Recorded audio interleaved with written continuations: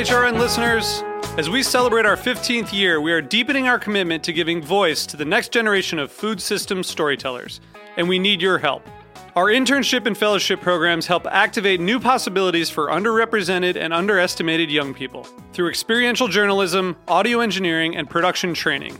Through these unique programs, HRN helps food equity stewards build essential workforce readiness skills that expand their potential and foster economic mobility. Please consider supporting these critical programs. And with a minimum donation, you can be entered to win a dinner for two at an amazing restaurant in one of 8 cities and tickets to a concert at a great venue in one of those cities. We have incredible partners across the country who have donated, as they also share our passion for helping to educate the next generation of food systems storytellers. Check out heritageradionetwork.org/15 to donate and enter to win today. That's heritageradionetwork.org/15 to donate and enter to win today. And make sure you donate before March 31st. Thank you. Bonnie knows when you plant something, it keeps on giving. Growing from friend to neighbor to community. Generations of gardeners have trusted Bonnie for fresh, healthy vegetable and herb plants. Rely on Bonnie for quality plants, help, and support. Bonnie, gardening with you since 1918. BonniePlants.com. You're listening to HeritageRadioNetwork.org, a nonprofit member-supported radio station. We're millions strong, with folks tuning in from over 200 countries. We are education. We are entertainment. We are the future of food. May is our membership drive. Become a member and support us while receiving e-newsletters, advanced invites, special discounts, and a membership card. We need your support. Visit our website and click the donate button to become a member today. Thank you for believing in us, and enjoy the show.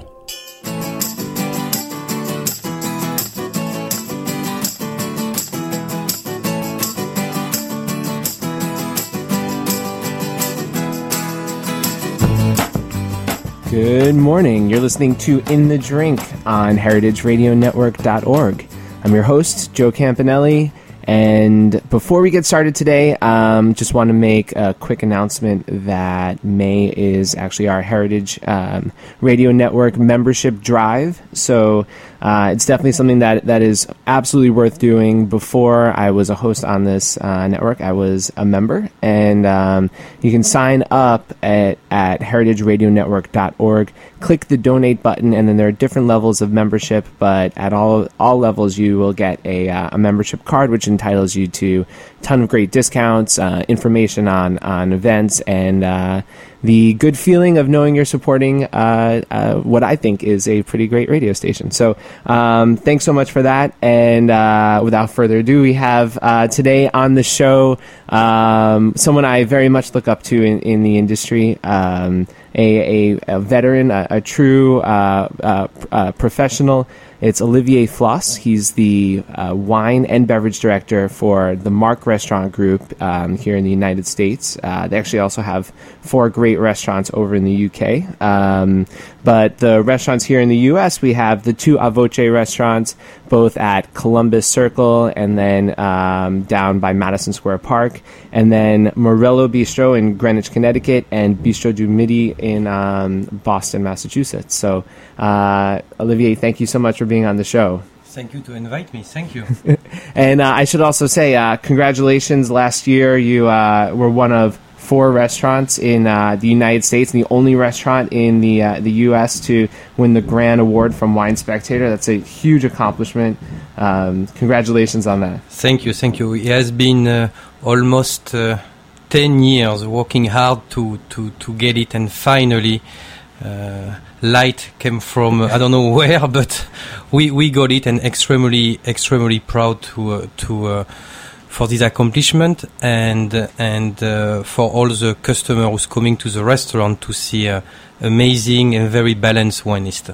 And what do you think were the factors that got you to that point? I mean, obviously the partners in the restaurant had to say, wow, we are going to make this decision to have an enormous amount of inventory. That has to be a challenging thing to convince anyone to do. How did that kind of all come about? when we opened Time Warner about 3.5 years ago, the project for the beverage was number one project was to try to get the Grand Award, because I'm sure you know many people try for 10 to 15 to 20 years to try to get it, and unfortunately they don't get select. So it was kind of a risk to get a huge inventory, but as well it was something exciting on the other hand. And we decided to really balance our wine list, not only with the top winery with the best vintages, but what I think is extremely important is to have the percentage of your wine under $90, a very high level, and that is was for me the focus. Wine is for everybody, and you don't have to spend $200 to get a very good bottle of wine, or you don't have to spend $15 to have a nice glass of wine. So we have been selected very carefully, of course with quality, but about the price range as well. Now, even with 250 bottle wine lists like we have at our restaurants, I find sometimes there are bottles that just don't move nearly as well as I'd like to. You know, I'll do inventory month after month and count those same bottles over and over again. With an enormous wine list, how many selections are there, by the way? We do have 2,800 selections. 2,800 selections. I mean, there have to be some wines that just simply don't move, and then especially at those kind of under $90 price point wines, you know, if those don't move, then they're not maybe necessarily getting too much better year to year. How do you kind of handle with controlling inventory and making sure that you have a nice rotation? I do have the chance to have an incredible team behind me, and we're doing quite a lot of weekly meeting, and we always, first thing that we're looking at the inventory. I always said that a wine list is not a museum. Okay, there is some wines they have to move, very, very important.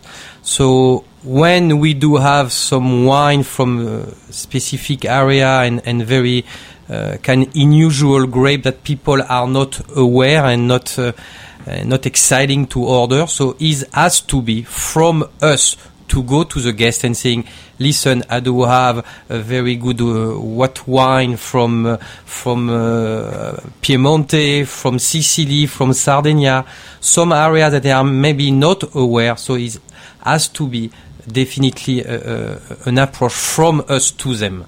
Yep.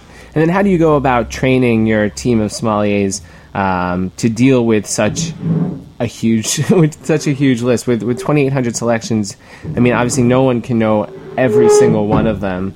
What's your approach to our wine list, as you said, 2,800 selection is already 60% of Italian wine and 20% French wine and 20% of course American wine.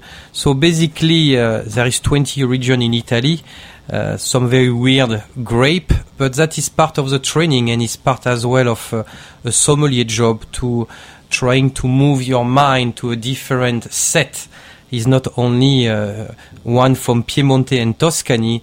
If you want to talk about wine from Veneto or from Aglianico grape, kind of strange grape, but you know, it's very important to be aware of this type of thing. So we're doing quite a lot of testing, almost daily, but the very big meeting is weekly.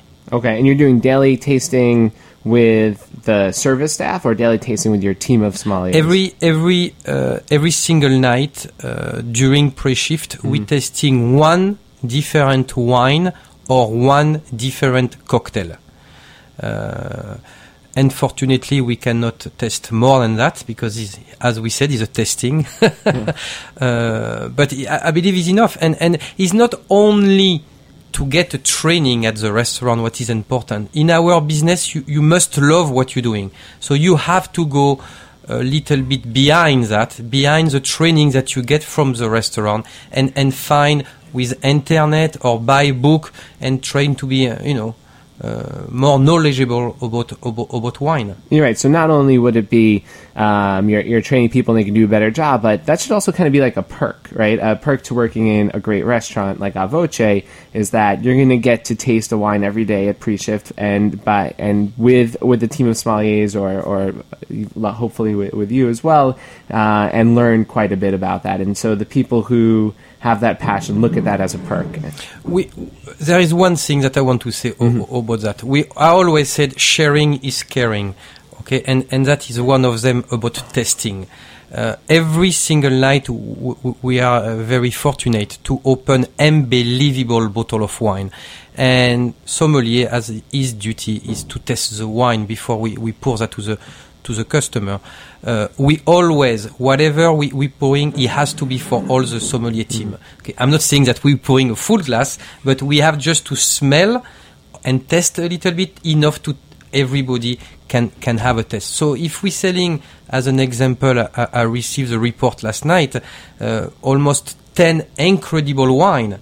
Okay, you have physically the test every single night of different wine. So some of them are more focus of testing Burgundy wine, so they're going to orient their sale a little bit according to, of course, number one, what the guests want, but second thing, about what they would like to test as well. Yeah, I agree with you that this idea of sharing is caring. I think one of the saddest scenes I've ever seen in any movie was in Sideways, where he takes the bottle of 61 Cheval Blanc and drinks it by himself in a styrofoam cup. Like, that is so sad to me. He was. Yeah, you're right. But at least he was drinking that. Yeah. Better than drinking a soda. I guess that's true. But to share that with one other person would be incredible, and even 3 other people, even though you get less of it, I think to share that joy and to feed off of everyone's enthusiasm for it makes it an even better experience. It doesn't matter the quality of wine that you're testing. For me, is where you sharing with this wine, and that is extremely important. So even if you don't have any knowledge about wine, what is important is sharing a good time, hopefully with wine, but that is what for me extremely important. Now I can tell by your accent that you're from New Jersey. So Brooklyn. Oh.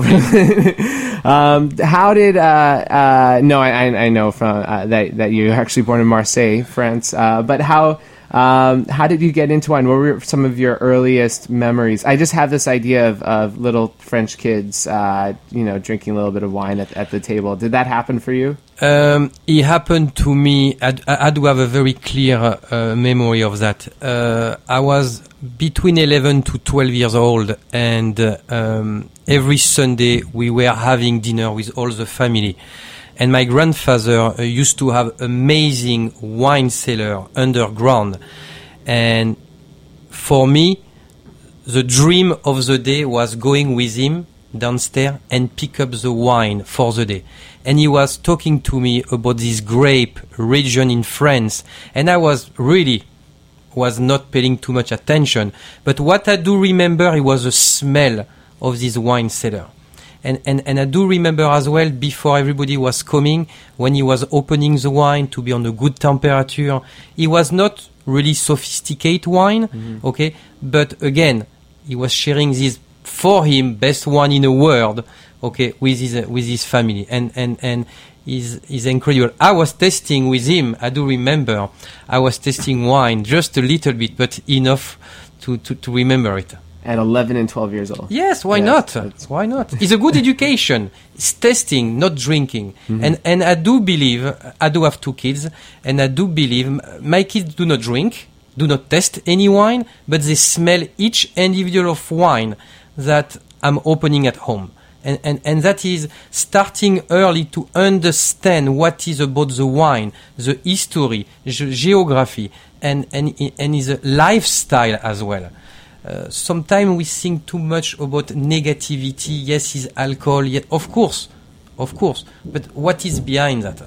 And starting early for education is important. Yeah. And then, what was your first experience in a restaurant as working in restaurants?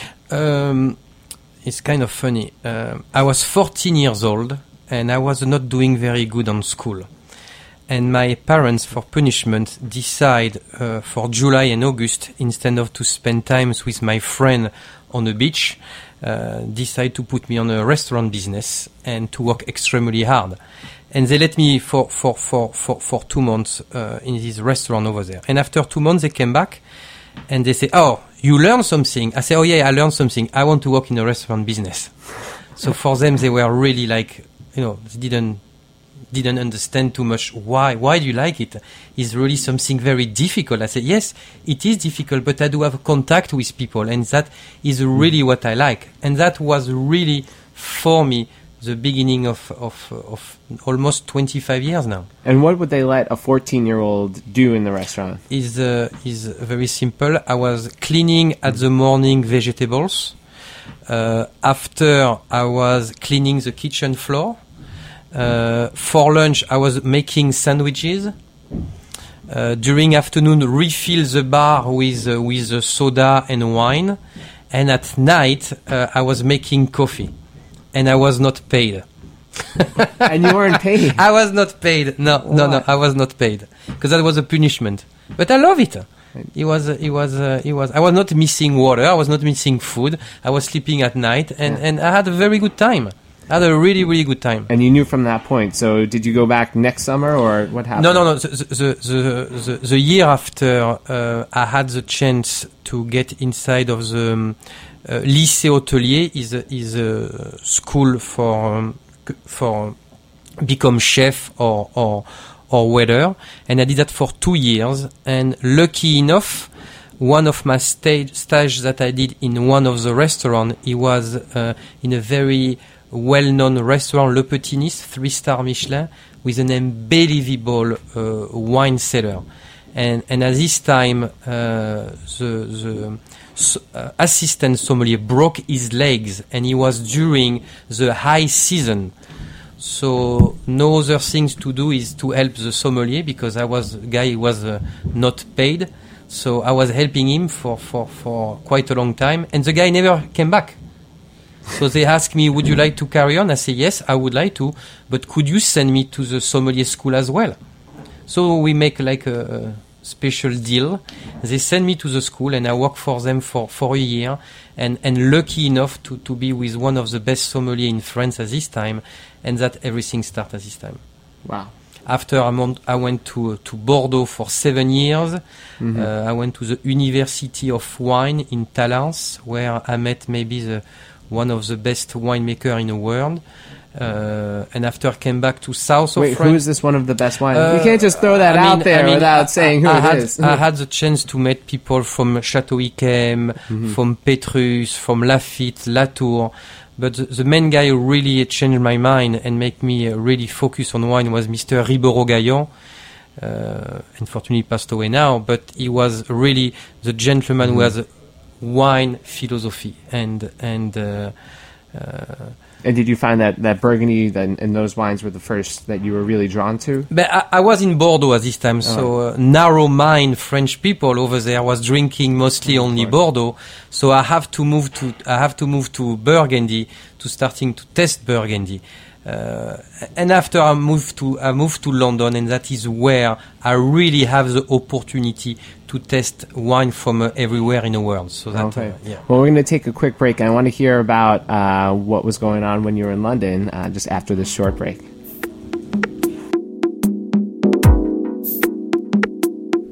This song is called Melted Magic by Obesity on In the Drink on heritageradionetwork.org.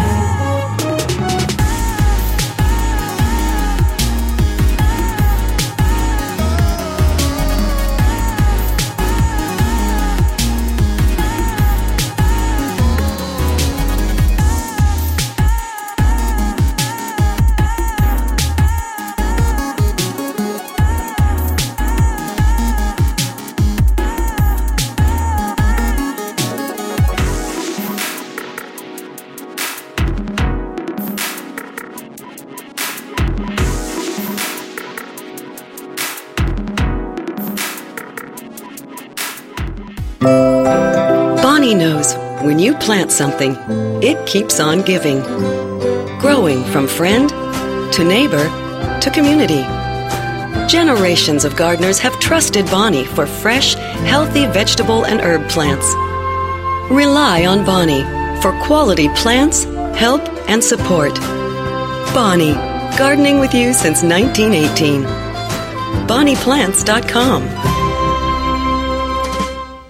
And we're back on In the Drink on heritageradionetwork.org. I'm here with Olivier Flosse, and we were about to talk about some of Olivier's experiences in London, but during the break, I was just commenting to Olivier how cool I thought that story was about how we got the opportunity to work when the sommelier broke his legs at Le Poutinis, a 3 Michelin star restaurant.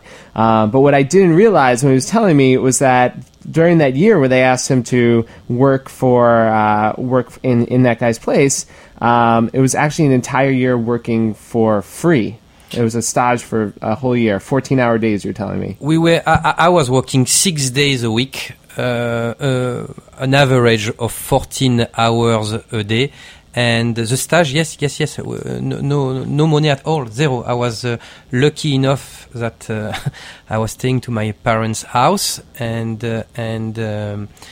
spending a lot of time at the restaurant. Yes. Okay, and so then when you came up with this idea that they should send you to school, a school I imagine was somewhat costly, and so you're like, well, at least pay me by sending me to the school, and they agreed to that. But in fact, because I left school when I was 14, French system couldn't allow me to go back to school because I left at 14.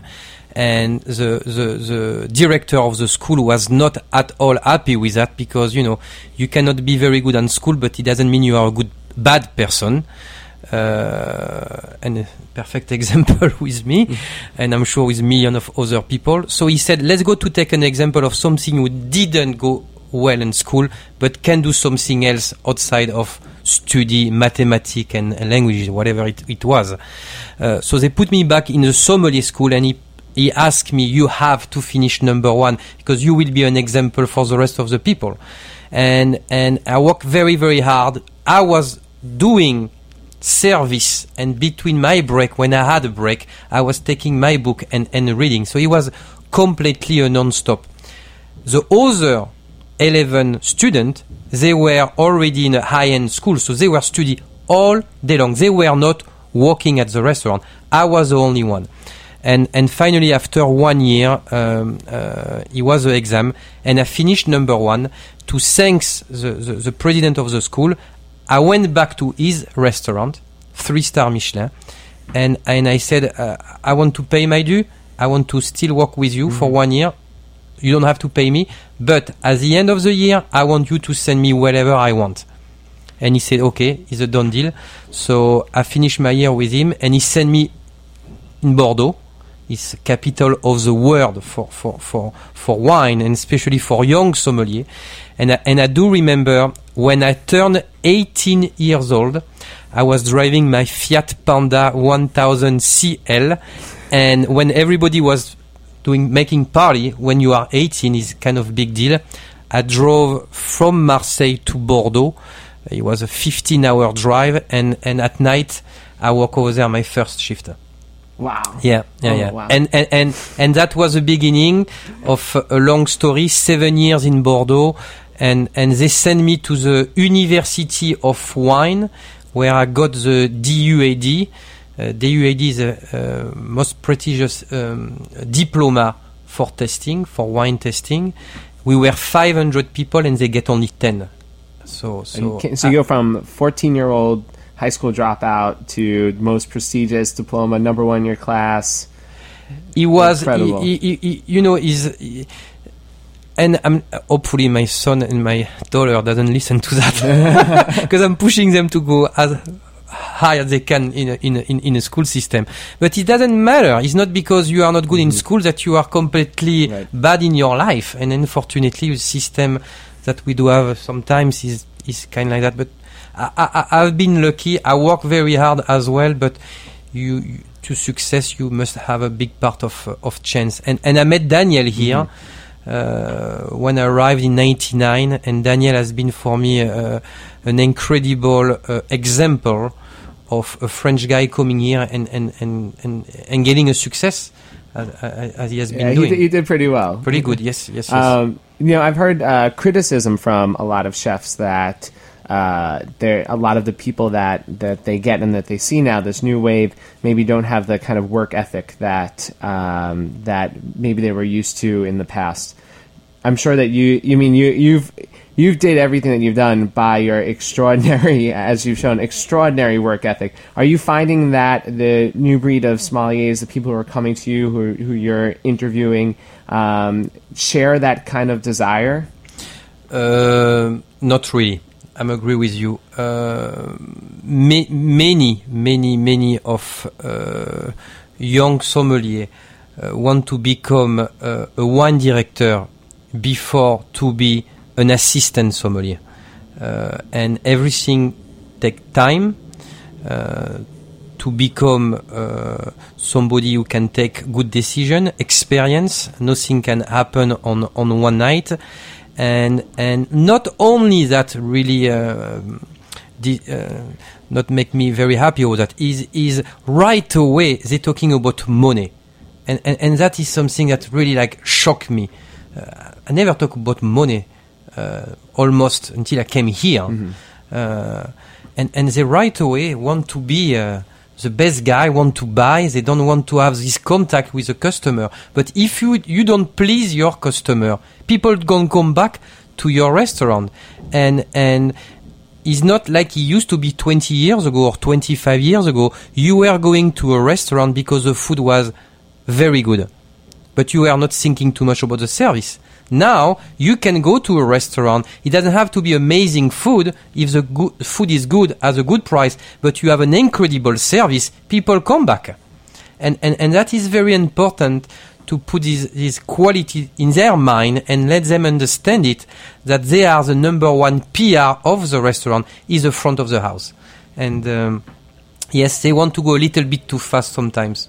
And I've heard that from a lot of friends who have moved out of the city, who've gotten used to a level of service that you see in New York City. And obviously it's not everywhere in New York, but I think that service is what defines a good restaurant from a great restaurant, and what does bring people back. And I completely agree with you on that. Yeah. Service is not something that you're doing just for 2 hours and get your paycheck. Is something that you do have inside. You have to be somebody that is very happy about yourself first to make people happy. Yeah. If you're coming and you have a big issue in your life and you starting to take order, you're not going to be polite, you're not going to smile. And I'm trying to explain all of them. You welcome your people in your house.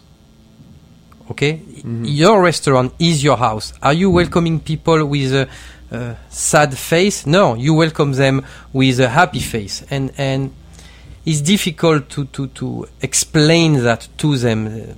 You have to have that in you. Yes. That inside of you.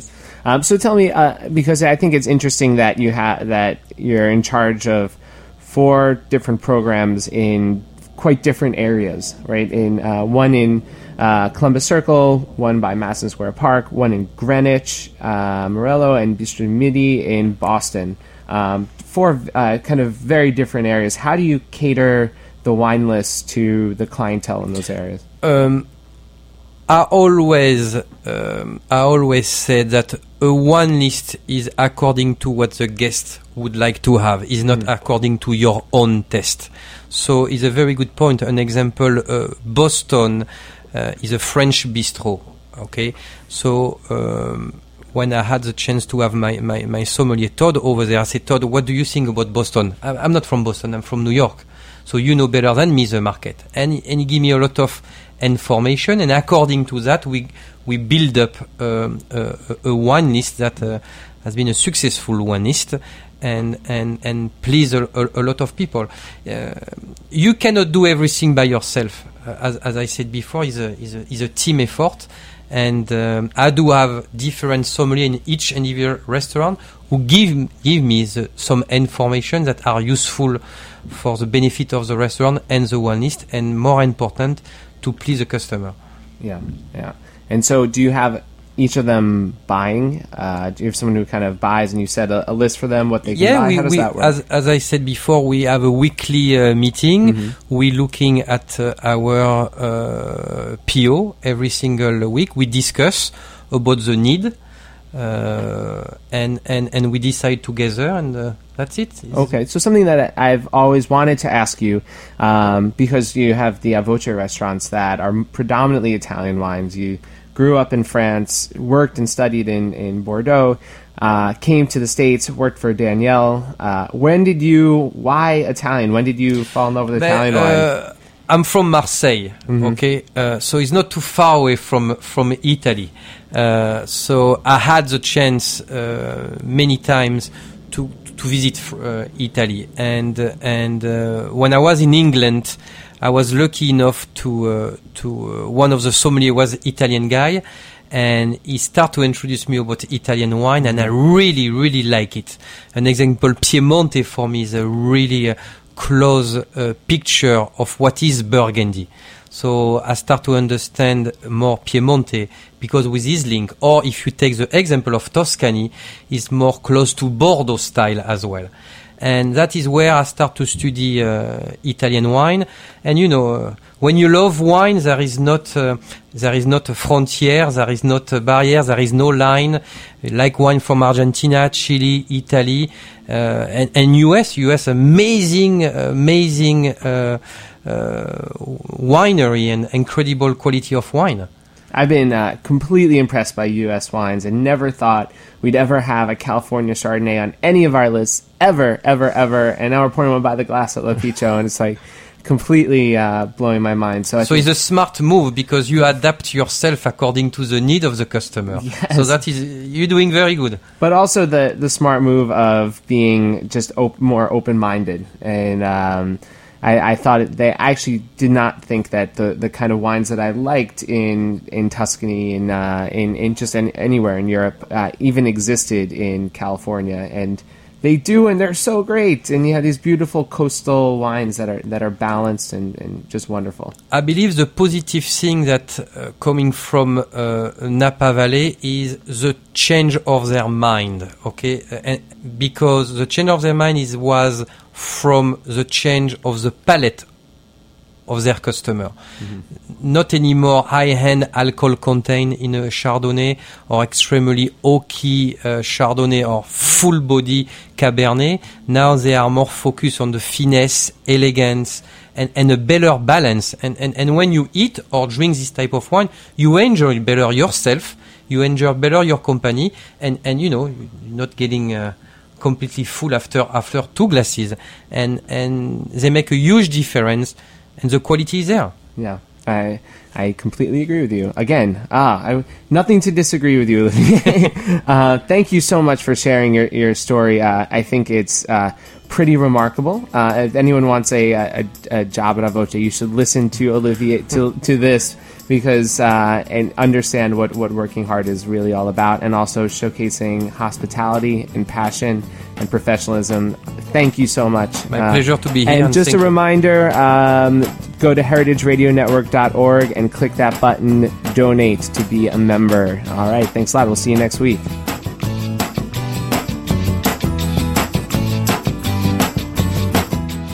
Thanks for listening to this program on heritageradionetwork.org. You can find all of our archived programs on our website or as podcasts in the iTunes Store by searching Heritage Radio Network. You can like us on Facebook and follow us on Twitter at @heritage_radio. You can email us questions at any time at info@heritageradionetwork.org. Heritage Radio Network is a non-profit organization. To donate and become a member, visit our website today. Thanks for listening.